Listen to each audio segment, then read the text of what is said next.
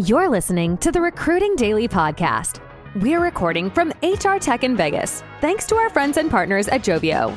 We're talking to some of the best minds in HR and business and digging into the most pressing issues in the workplace so you don't have to. Here's your host, William Tincup. Ladies and gentlemen, this is William Tincup, and we are broadcasting from Jovio's booth at HR Tech, and I've got Lance here with me. And Lance, would you do us a favor and introduce yourself? Sure. Thank you for having me, William. Surely. I'm Lance Cepera. I lead the recruiting team at Talend. We're a data integration company. And a successful one at that. Yes. Yes. Yeah.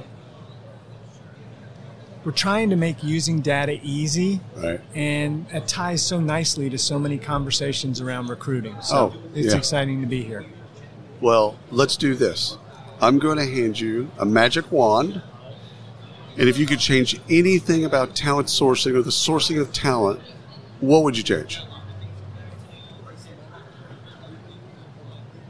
Let's see. What a good question.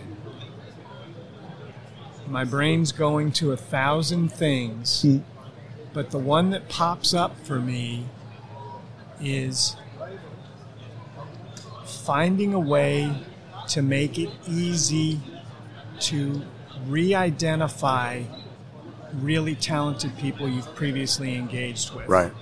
I think if there was a great way to help a recruiter, because not every recruiter is great at following up with people, yet Right. they built that trust and that relationship, but it takes a lot of effort to keep that going when they're carrying a heavy rec load. So an easy way to pull back the great people you've had previous conversations with. And even, I'm assuming you're thinking about even for other roles. Absolutely. Right. Absolutely. So maybe I hate the phrase silver medalist, but okay, so someone that didn't get that particular job, but that's in your database, and you loved him, you loved everything about him, just not for that job.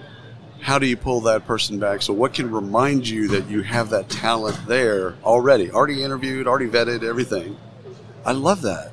You just hit on a great point. It's not just the silver medalist. Right. There are so many terrific people who could make a difference at your company that we meet. Right. That after the first round or the second round, they stay at their company or they accept another offer because they're further along.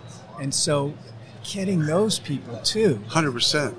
And again, what I like about it, again, for you know data so much better than the average bear, right? But then having the data then come back and feed those recruiters and sourcers that basically says, you just opened up this rec, you already have this talent that's already been vetted, you've already done all the work, and now reminding them of all the work that they have. That is fantastic. Great answer. Thank you so much. It's been great sitting here with you. I appreciate you, brother. You've been listening to the Recruiting Daily Podcast, live at HR Tech, graciously sponsored by Jovio. For all other HR, recruiting, and sourcing news, check out recruitingdaily.com.